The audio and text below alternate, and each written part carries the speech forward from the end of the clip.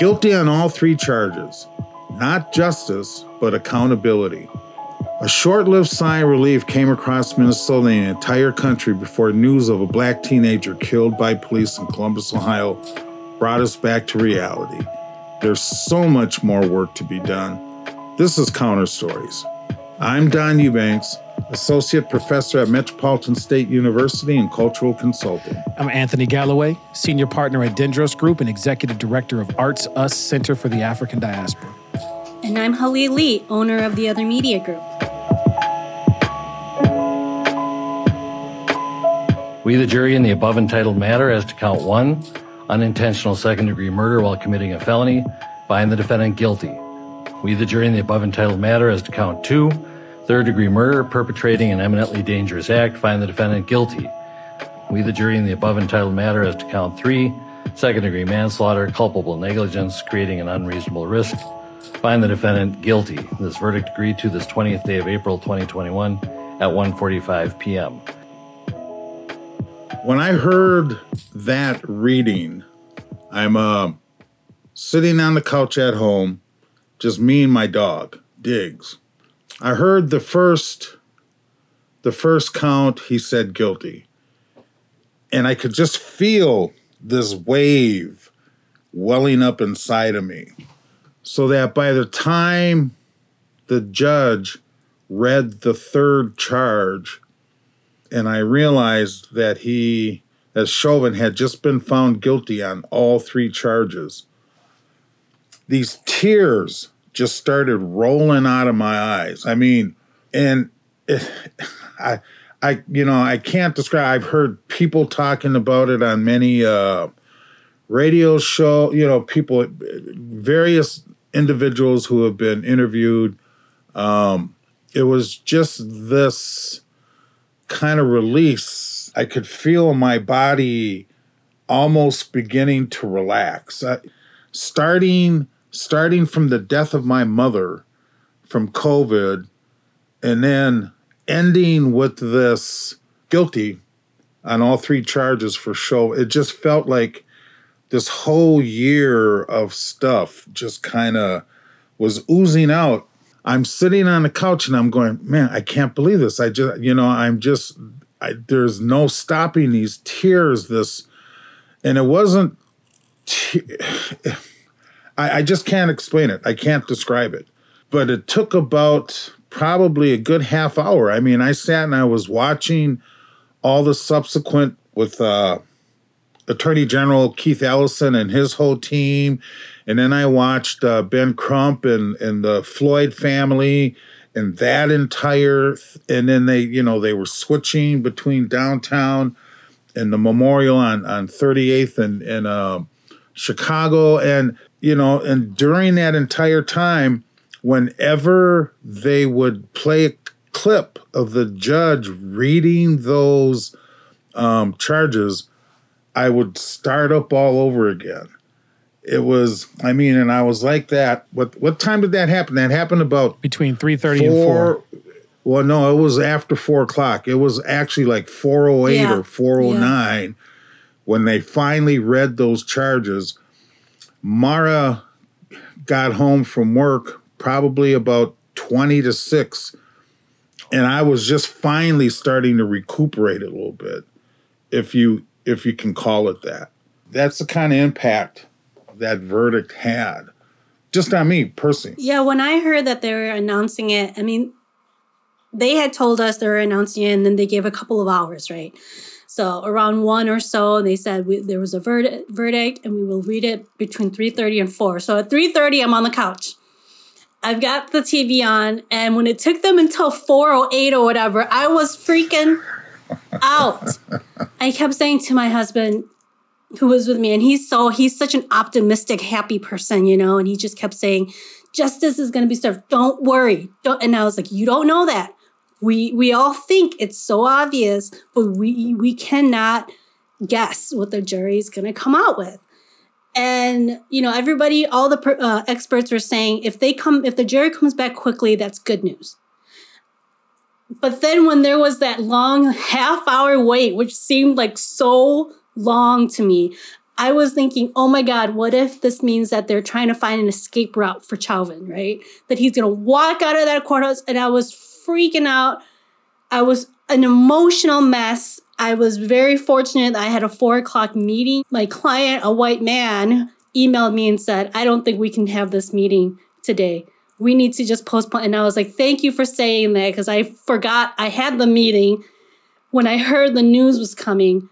And I remember emailing and texting all of you guys. And Anthony, you said, I'm going to be done at George Floyd Square in half an hour. Yeah.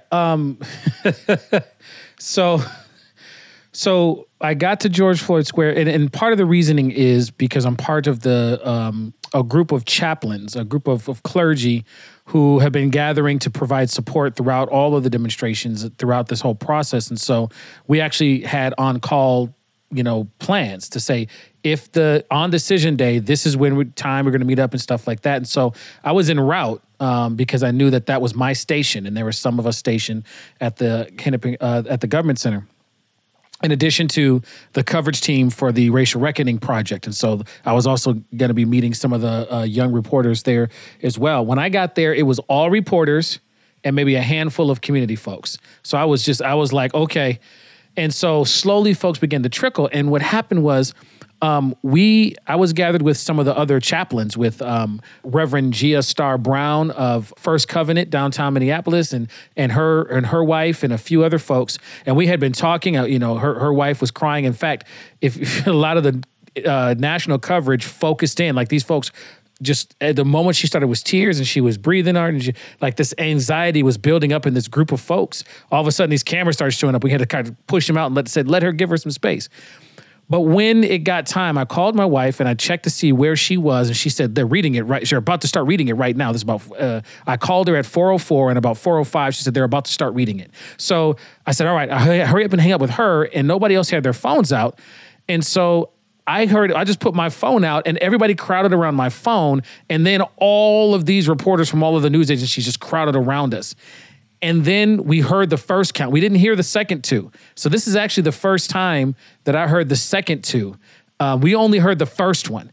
And the first one hit, and we just began shouting, and Gia's wife hit the ground and started crying and said, finally, and we all had this moment like, finally we could breathe, right? And then we look up, and there's just cameras around us, and we're like, back up, like get out my face right now. This moment ain't for y'all, right? And it was powerful. The problem was that moment of happiness of saying, finally, what we knew we saw was being validated by our legal system. To your point, Lee, for all the folks who were like, it's gonna be okay. And I'm like, look, our past history has not proven that. We have had all the data, we've had all the best candidates for justice, and it hasn't happened. So why should I believe this one, right? Who knew that the Vikings would be good training for us?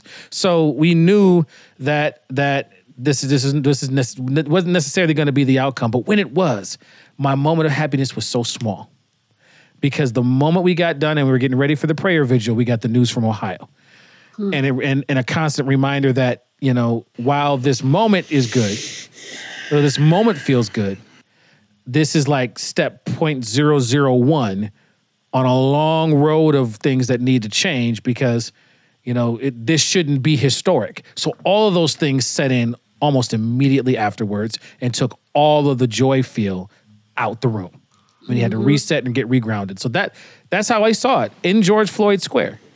Wow, that incident you just mentioned from Columbus, Ohio. I remember them breaking in during all this to broadcast that young 16-year-old black girl had been shot and killed by police in Columbus, Ohio.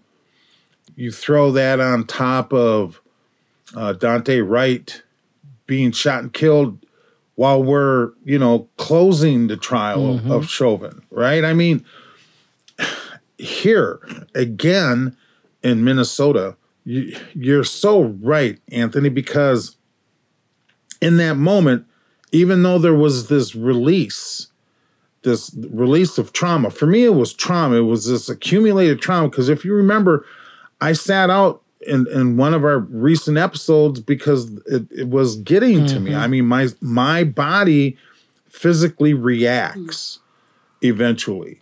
I get upset stomachs.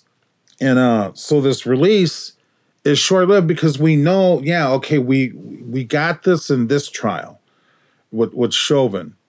And yet my mind immediately went back to 3-4 years ago when we got the devastating news that Giannis was found innocent.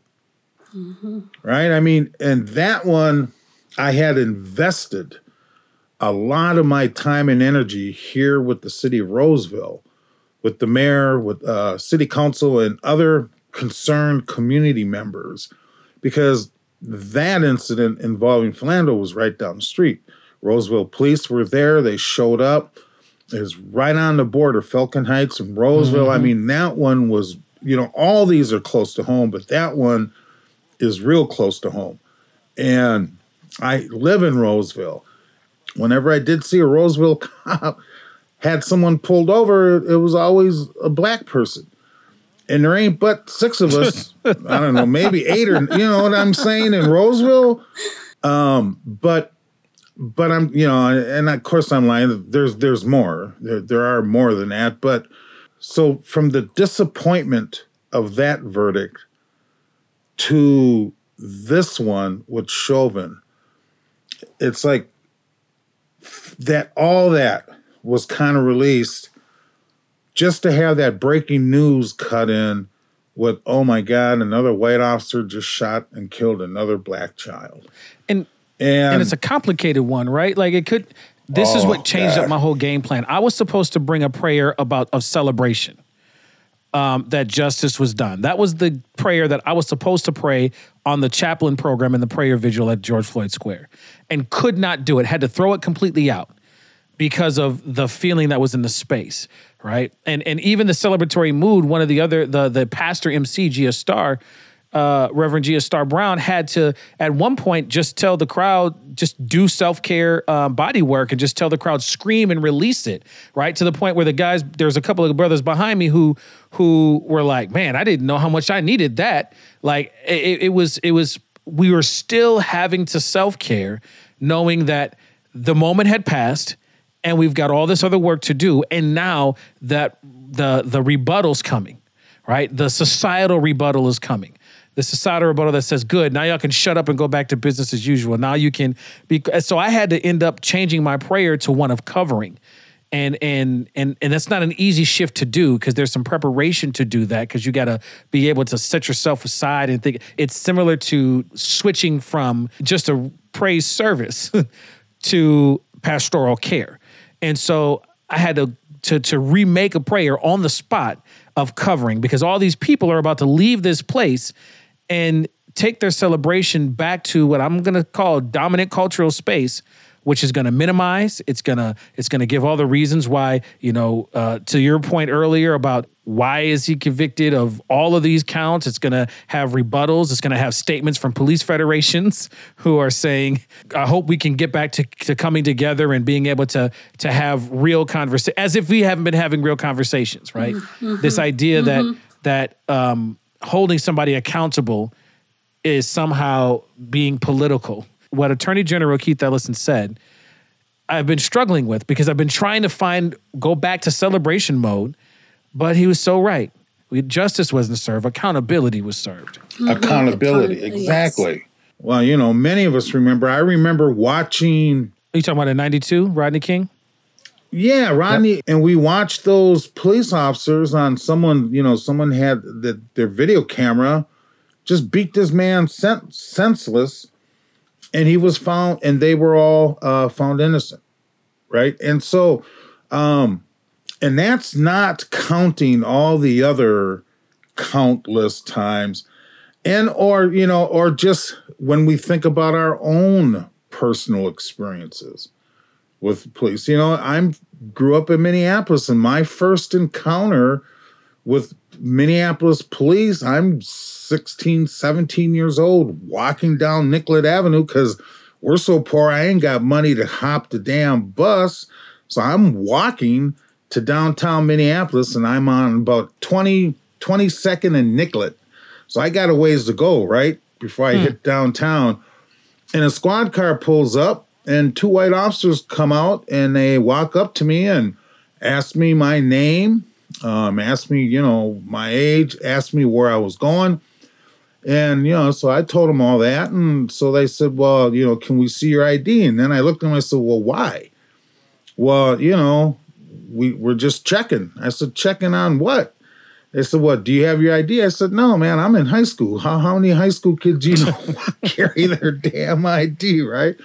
They said, well, we can take you downtown and hold you for 72 hours until you prove who you are.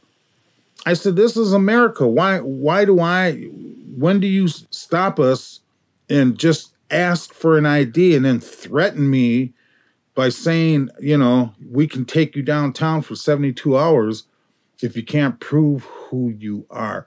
That was my first run-in with Minneapolis Police Department. The last run-in I had, I got pulled over by 2 squad cars, and they pulled their guns out, pulled me out of my car, had me spread eagle against my car, and then like 3 other cars pull up, and all these officers, white officers, and this is in North Minneapolis, with their guns drawn, held me there for about 10 minutes. Another guy walked up. I thought he was like an undercover officer. He said a few words to him, and then they all put their guns away, hopped in their cars, and as they're leaving, nothing to me. They haven't said anything to me, so I have to ask, what was this all about? And, we had a report that 2 black guys were stealing stereos in the neighborhood, and one of them had on a gray top, and I had on a gray sweatshirt. So I looked at him, and I said, so if you had a report like this in Edina about 2 white boys stealing stereos, and one of them had on a gray top, would you pull over every car that had 2 white guys in it? And they just kind of looked at me and told me, well, you can leave, and hopped in their car and drove off. A lot of people I've seen online saying stuff like, he shouldn't have tried to flee the police about Daunte Wright, or she shouldn't have had a knife, right? About the young lady in Ohio. She was a child, okay? She was 16 years old. She was a child. Saying stuff like, she shouldn't have had a knife, or Daunte shouldn't have been running from police. But when you have had these encounters like you just described, Don, and the stories that I've heard from you, Anthony, when you've had these encounters over and over with police, the compliance is not the issue, right? Like that is not the issue. And that's what people keep picking apart is like, they weren't complying.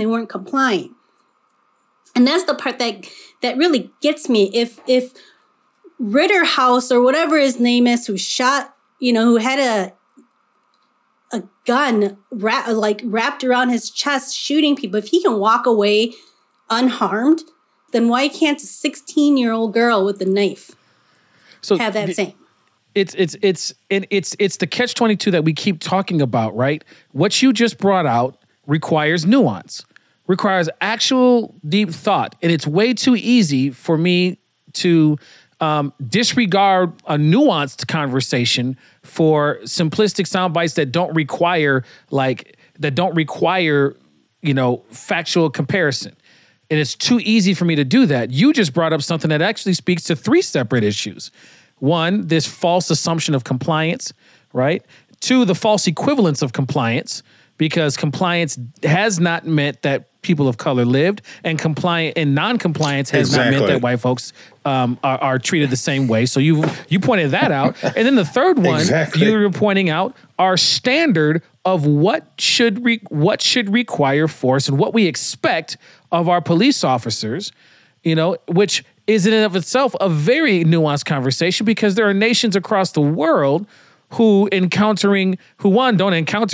encounter nearly the violent encounters that we have in our nation that we had to talk about, and 2, are able to do it without being issued guns in the same way, and yet their results are very different. So it's not like we can't, these problems aren't solvable, Our issue is that we are unwilling to and don't even and want to completely disregard the fact that it doesn't have to be like this. You know, Mara's been with me so long that story broke of a white male who had assaulted, I think, a colleague at work.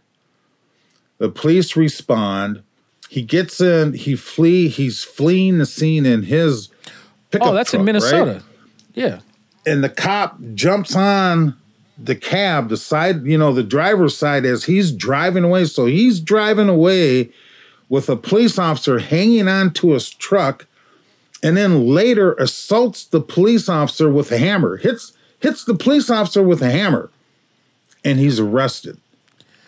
And Mara turned and she looked at me and she said, if he was black, as soon as that cop jumped on that truck, he would have been shot. In fact, as soon as he got in the truck, he would have been, he wouldn't have gotten into the truck.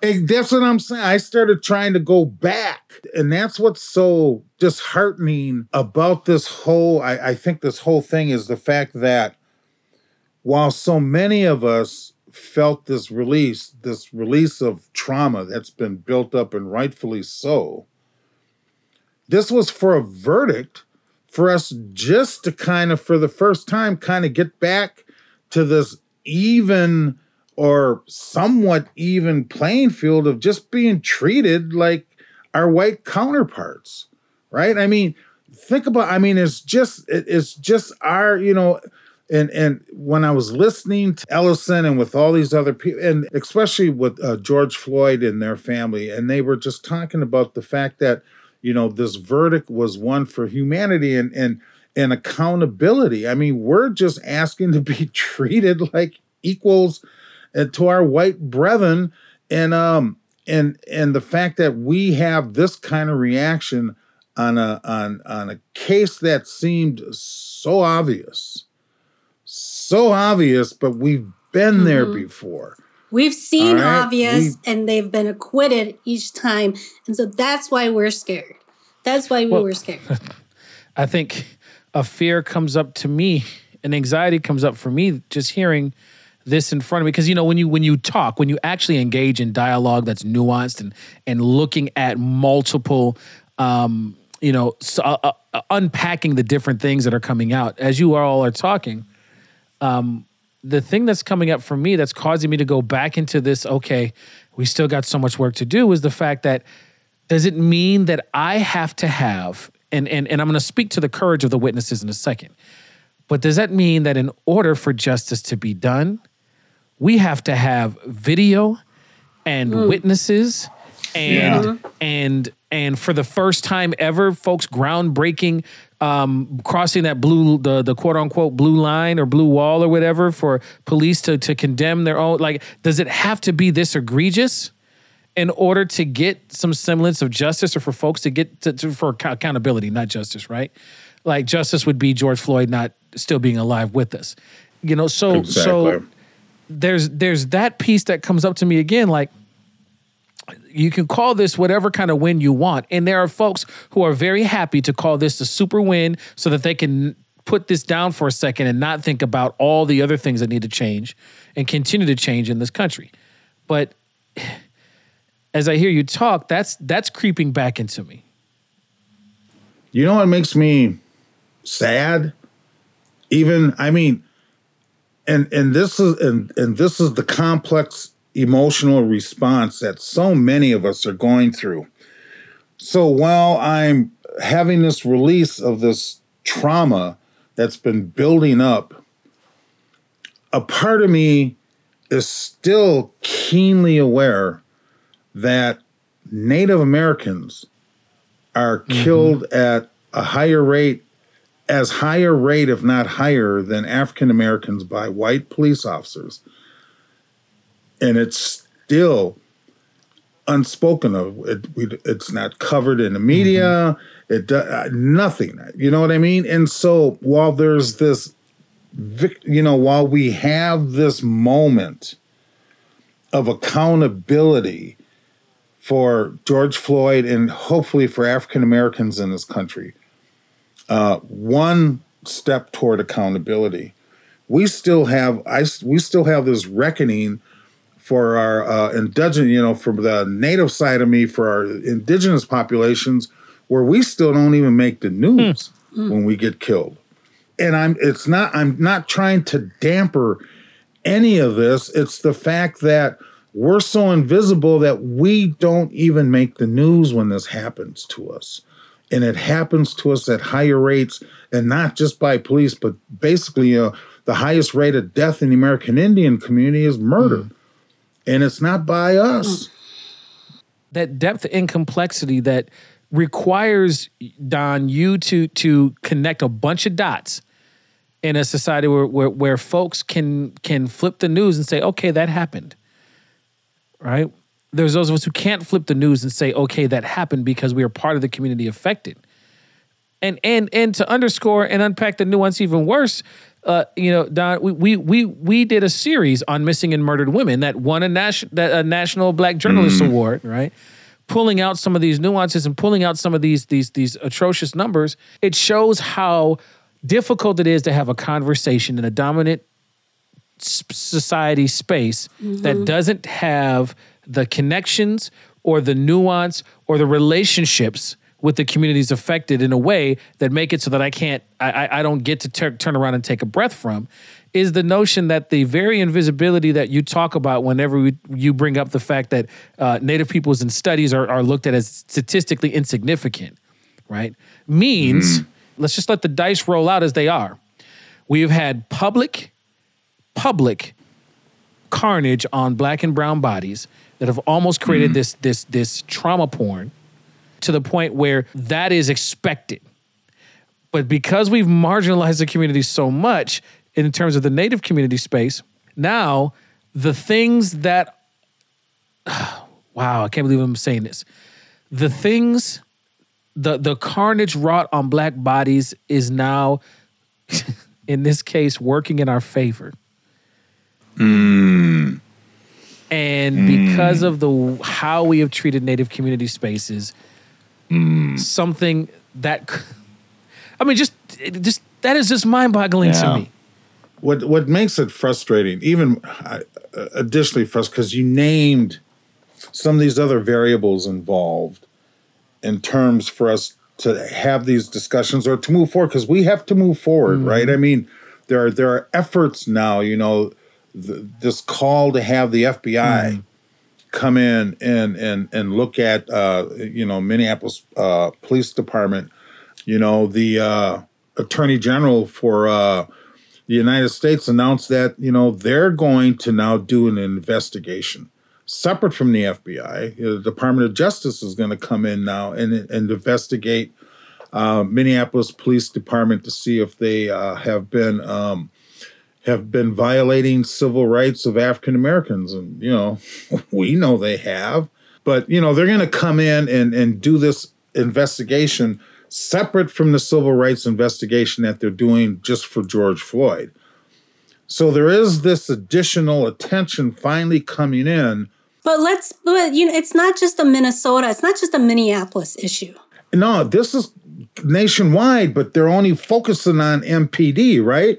I mean, with these announcements, they're only focusing on Minneapolis Police Department, but we know it's systemic. It's systemic wide.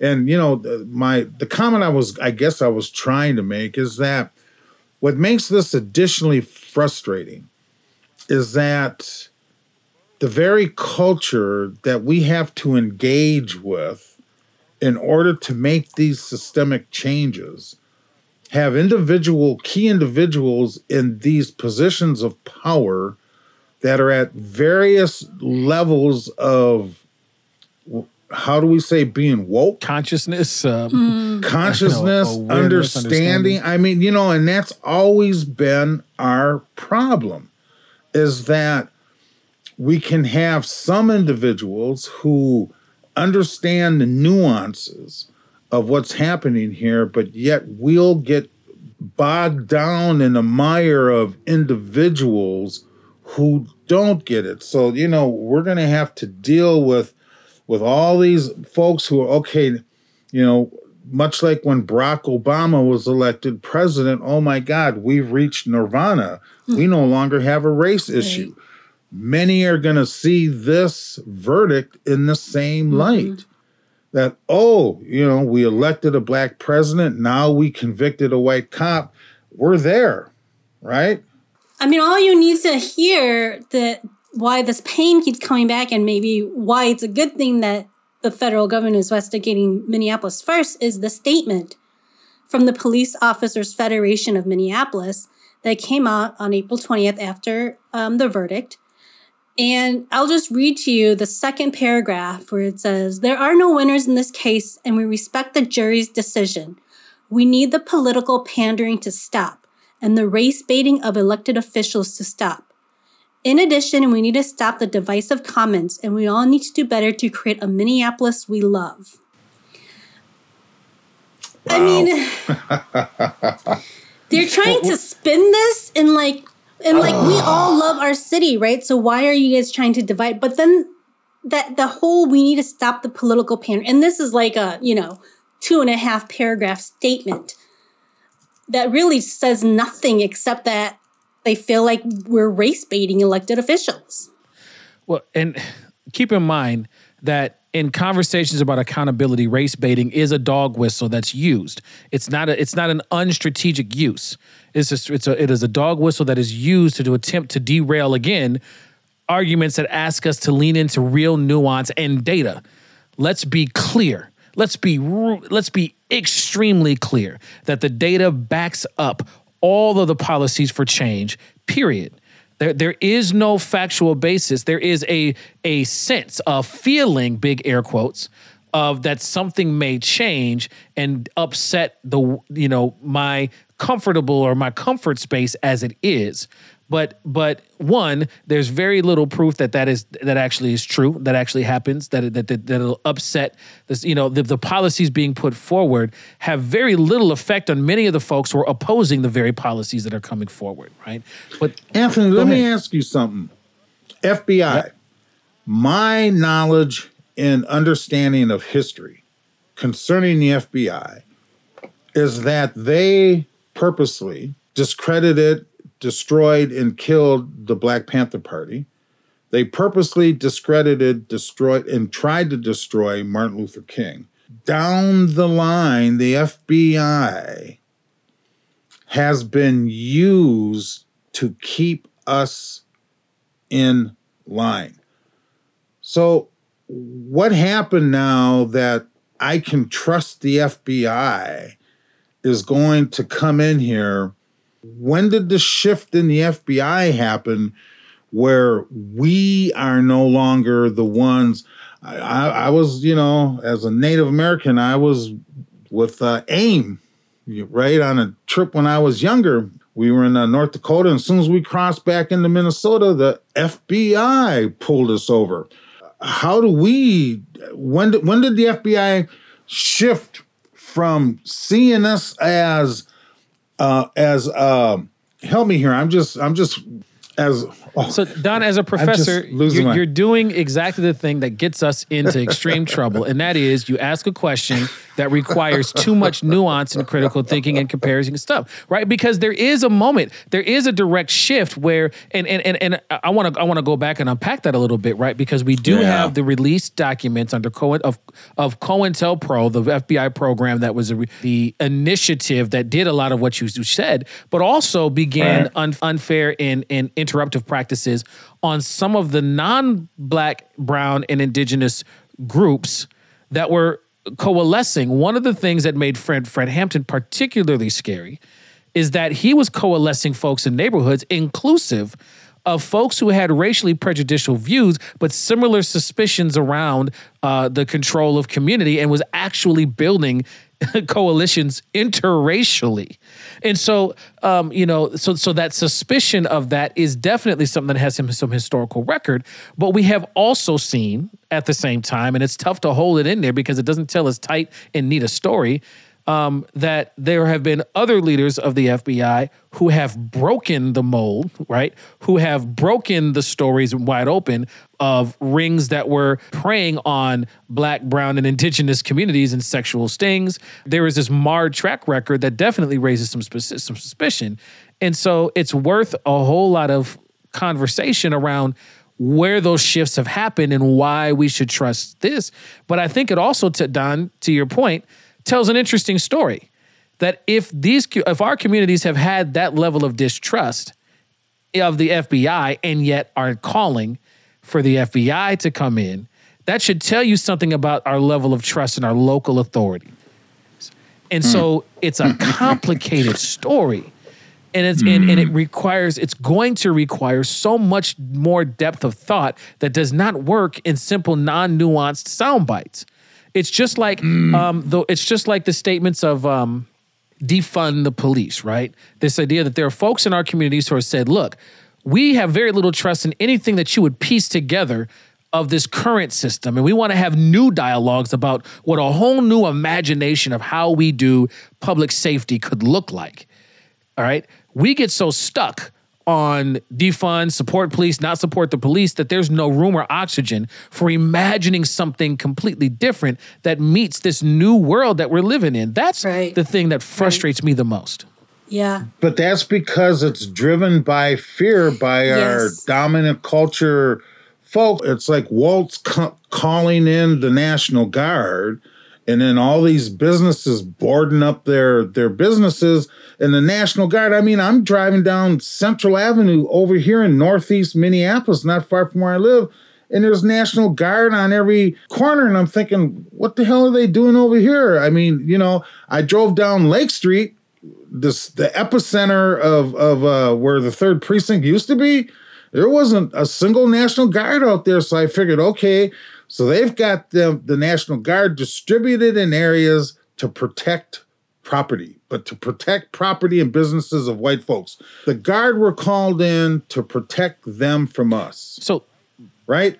As activists are trying to get downtown to the government center to hear that verdict, businesses released their employees, and there was gridlock and a exodus leaving downtown Minneapolis of our counterparts, our white colleagues, getting the hell out of Dodge because they were scared to death.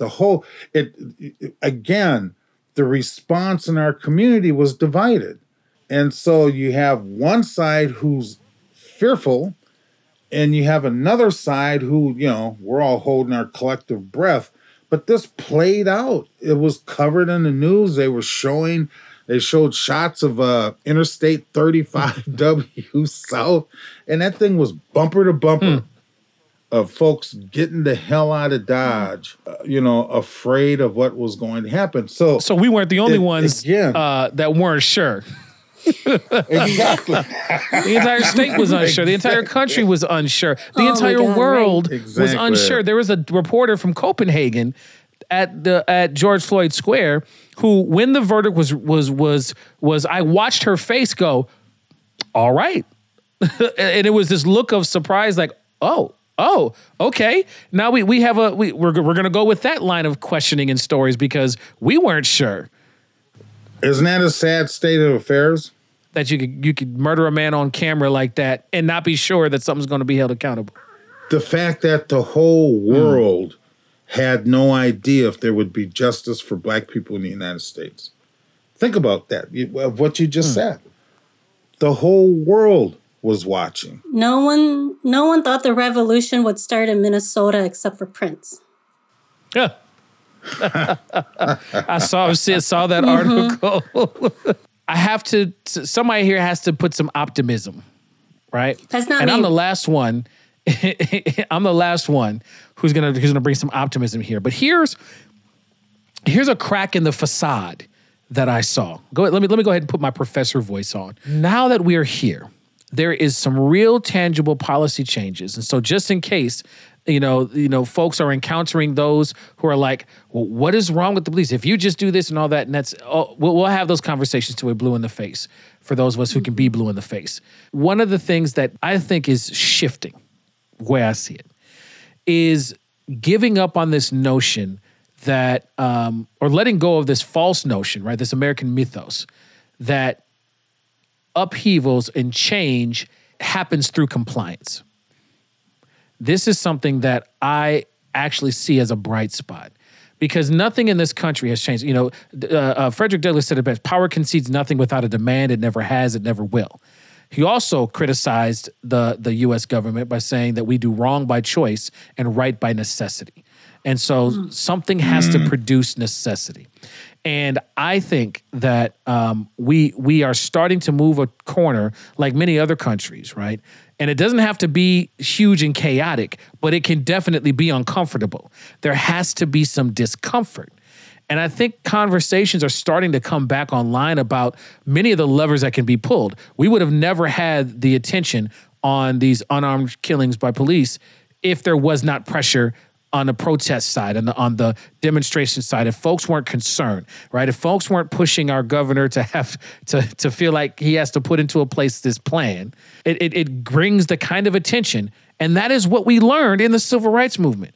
King wasn't just marching hand in hand for some altruistic. No, it was to make a very public spectacle of the ridiculousness on the ground to make and force a conversation that folks who are incrementalists did not want to have. Remember when he was assassinated, he was persona non grata because he started to dip into pockets. I'm starting to see the kind of coalitions that says what levers can be pulled to put pressure on a system like this. How do we mask that power? How do we not forget the Asian folks who were killed in those shootings, next to the Native folks who keep going missing, next to the transgender folks who are murdered and missing and nothing happens, next to the Black folks who are being killed and unarmed and use of force questions. Like, we're starting to see these things coalesce into conversations about what levers can we pull. How do we make it uncomfortable? At some point, protests are going to get old. And so now I'm starting to see folks go, okay, what financial levers can I pull? What investments can I make? How do we calculate all of these? Now all of a sudden we start having a multitude of strategies that let folks know that this country is not going to move forward economically, socially, in terms of world status. We've talked about that before in some of our previous podcasts in terms of money. And money talks. You know, we saw that out of Georgia after they passed those restrictive voting laws. Not only more and more restrictive voting rights, but now we're seeing legislation being passed by states to restrict protesting. In Florida. Yep, right. Legislation passed in Florida. We know that they were even pushing that here. A bill that would strip away your ability to receive state funding for college and things like that. Yeah, I mean, we're seeing how they're gearing up to put things in place to make our ability to stand up and fight for our humanity illegal. During one of the press conferences yesterday, and I don't remember who said this, it might have been somebody in Ben Crump's team, who said, you know, you have to listen to the people, and if you don't, we'll see you at the ballot boxes. Oh, that was actually... Well, I don't know if that was, there were several press conferences, so I'm getting them confused, but one of them was about trying to help shift and gear folks up for the continued fight. Right. That was said, not only that, but also calling out President Biden and Vice President Harris saying, you ran on this, and they used specific sound bites. And what they started to tee up was this notion that many of folks in communities of color have had forever, but it might not be known to dominant culture, that the marriage to a particular political party comes itself with some nuance, right? And so they called out the fact that just because some folks have taken a positive language listen approach in certain dominant parties, do not count, do not expect. And it was the head of the NAACP in Minneapolis who brought up the notion and the fact that while we may ascribe Black voters more to the Democratic Party than the Republican Party, they reminded us first and foremost, and it was Jelani Hassan from CARE, but the party of Lincoln is the party of the freed slaves. Even though we know the political shifts that have happened over time, they said, look, don't get it twisted. We are for whoever's going to start making the policy shifts.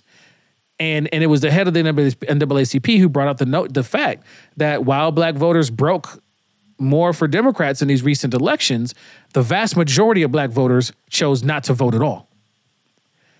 And so they did what we what we don't necessarily talk about as much, and that is there are healthy and real critiques of all of our political parties. And so this idea that somehow racial discourse is political, it may be political in that when you deal with people in power, politics is there, but not in terms of party. Right? We have healthy critiques of both. And they gave a warning. They gave a very clear warning that this is a moment to show. And I think it was an open moment for both of our political parties to say the party that begins to come to the table for real reform in these areas is a party that can see some real support in these areas. And I think that is a shot across the bow for our political system. I mean, for me, when I heard that, I just said, if we can get to the polls, right? I mean, there's so much voter suppression happening. And then, when we say we'll see you at the polls, then they go, well, we'll just make it so you can't get to the polls. Right. And so that was this is not the optimistic thing we wanted to end on, like you said. So like I said, I'm not the one to be optimistic right now, but let's be clear. But we got the reality of what's happening though in this country. And let's be clear, our history of voter suppression is not specific to one particular party. And exactly. We have a history in this country of, regardless of political party, if things aren't going well in your favor, you are in favor of more restrictive voting rights for the other person. That's been true throughout our entire history. I don't want to let anybody off the hook. Well, I think a layman's way to describe that is right now in our political posture, the Republican Party would remind me of being down south where it's open in your face. You know exactly where it's coming from. And the Democratic Party is a lot like Minnesota nice. And that's the best way that I can put it. And that was what was on display at the press conference. Exactly. And so, and you've heard me on previous shows, as people of color, we're voting for the lesser of two evils. This is one of the cracks in the facade that I'm starting to see, though. I'm hoping. Because some of the richest dialogues that I've had have been folks who identify very differently politically than me, or at least have less of a critique of both parties as I have, right? But these are folks who have also had negative experiences. When I talk to my friends and my family who are in West Virginia and Mississippi who were poor like we were growing up and still live in that space, they also are recounting, and maybe not as egregious in terms of the outcome, but they're also recounting negative encounters with police officers and challenging this notion of compliance. And I see a moment of coalescing. I saw folks on the ground the other day in George Floyd Square who are very different sides of the aisle politically from other folks or from the folks we'd expect to be at George Floyd, who agreed that this was egregious. Like there was no right. So I do absolutely see, for folks who are willing to put on their big kid pants and start to just really allow for the nuance to be there, that there are some, in a similar way that if you take a list of demands from inner city areas across the country and you take a list of demand from very rural areas, they may have different orders in the way that things show up on the list, but the lists look very similar. Mm-hmm. And so I think that is the silver lining that I can grab to here is I absolutely do. If we can keep momentum and I'm going to say this and it's going to make your faces crunch up a little bit, but what you read in the police federation response, while I understand its impetus is not necessarily constructive in the way that I'm about to say, the zoomed out viewpoint that I can glean from that about having a new conversation, if that is really at the essence, we're at a moment where a new conversation can be had, but it's going to require nuance. It's going to require us thinking about and making decisions, being willing to enter into discourse in ways that say, at least, that's not my experience, but I trust yours because you're the one that lives it. If I can get somebody to do that, the opportunities that open up are amazing, but that's not easy work to do. I mean, what do you say after that? I mean, this has been one of our, counter stories. Mm-hmm. I would like to end by thanking Darnella Frazier. I like because that. The witnesses. And the witnesses, because we would not be here without them. with this historic verdict. And it impacted all of us. And it impacted all of us slightly differently. It doesn't mean justice.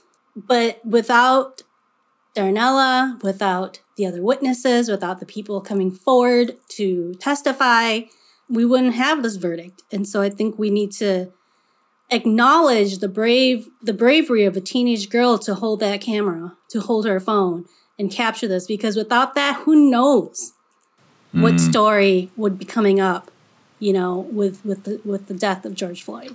Well, the story or the press release that came out immediately after that happened is a suspect dies in medical conditions while being apprehended. And we know how far from the truth that was. And, she taught all of us. I think what stands out is not just Darnella Frazier, but her niece, Judea, wearing a green a green shirt that says love on it. Got to see her family do what needed to be done to bear witness and say we're not looking away. We are watching. And if nothing else changes, I think the country knows right now that we's watching. Wow, this has been Counter Stories. I'm Don Eubanks, Associate Professor in Social Work at Metropolitan State University. Anthony Galloway, Executive Director of the Arts Us Center for the African Diaspora and Senior Partner at Dendros Group. And I'm Halili, owner of the Other Media Group.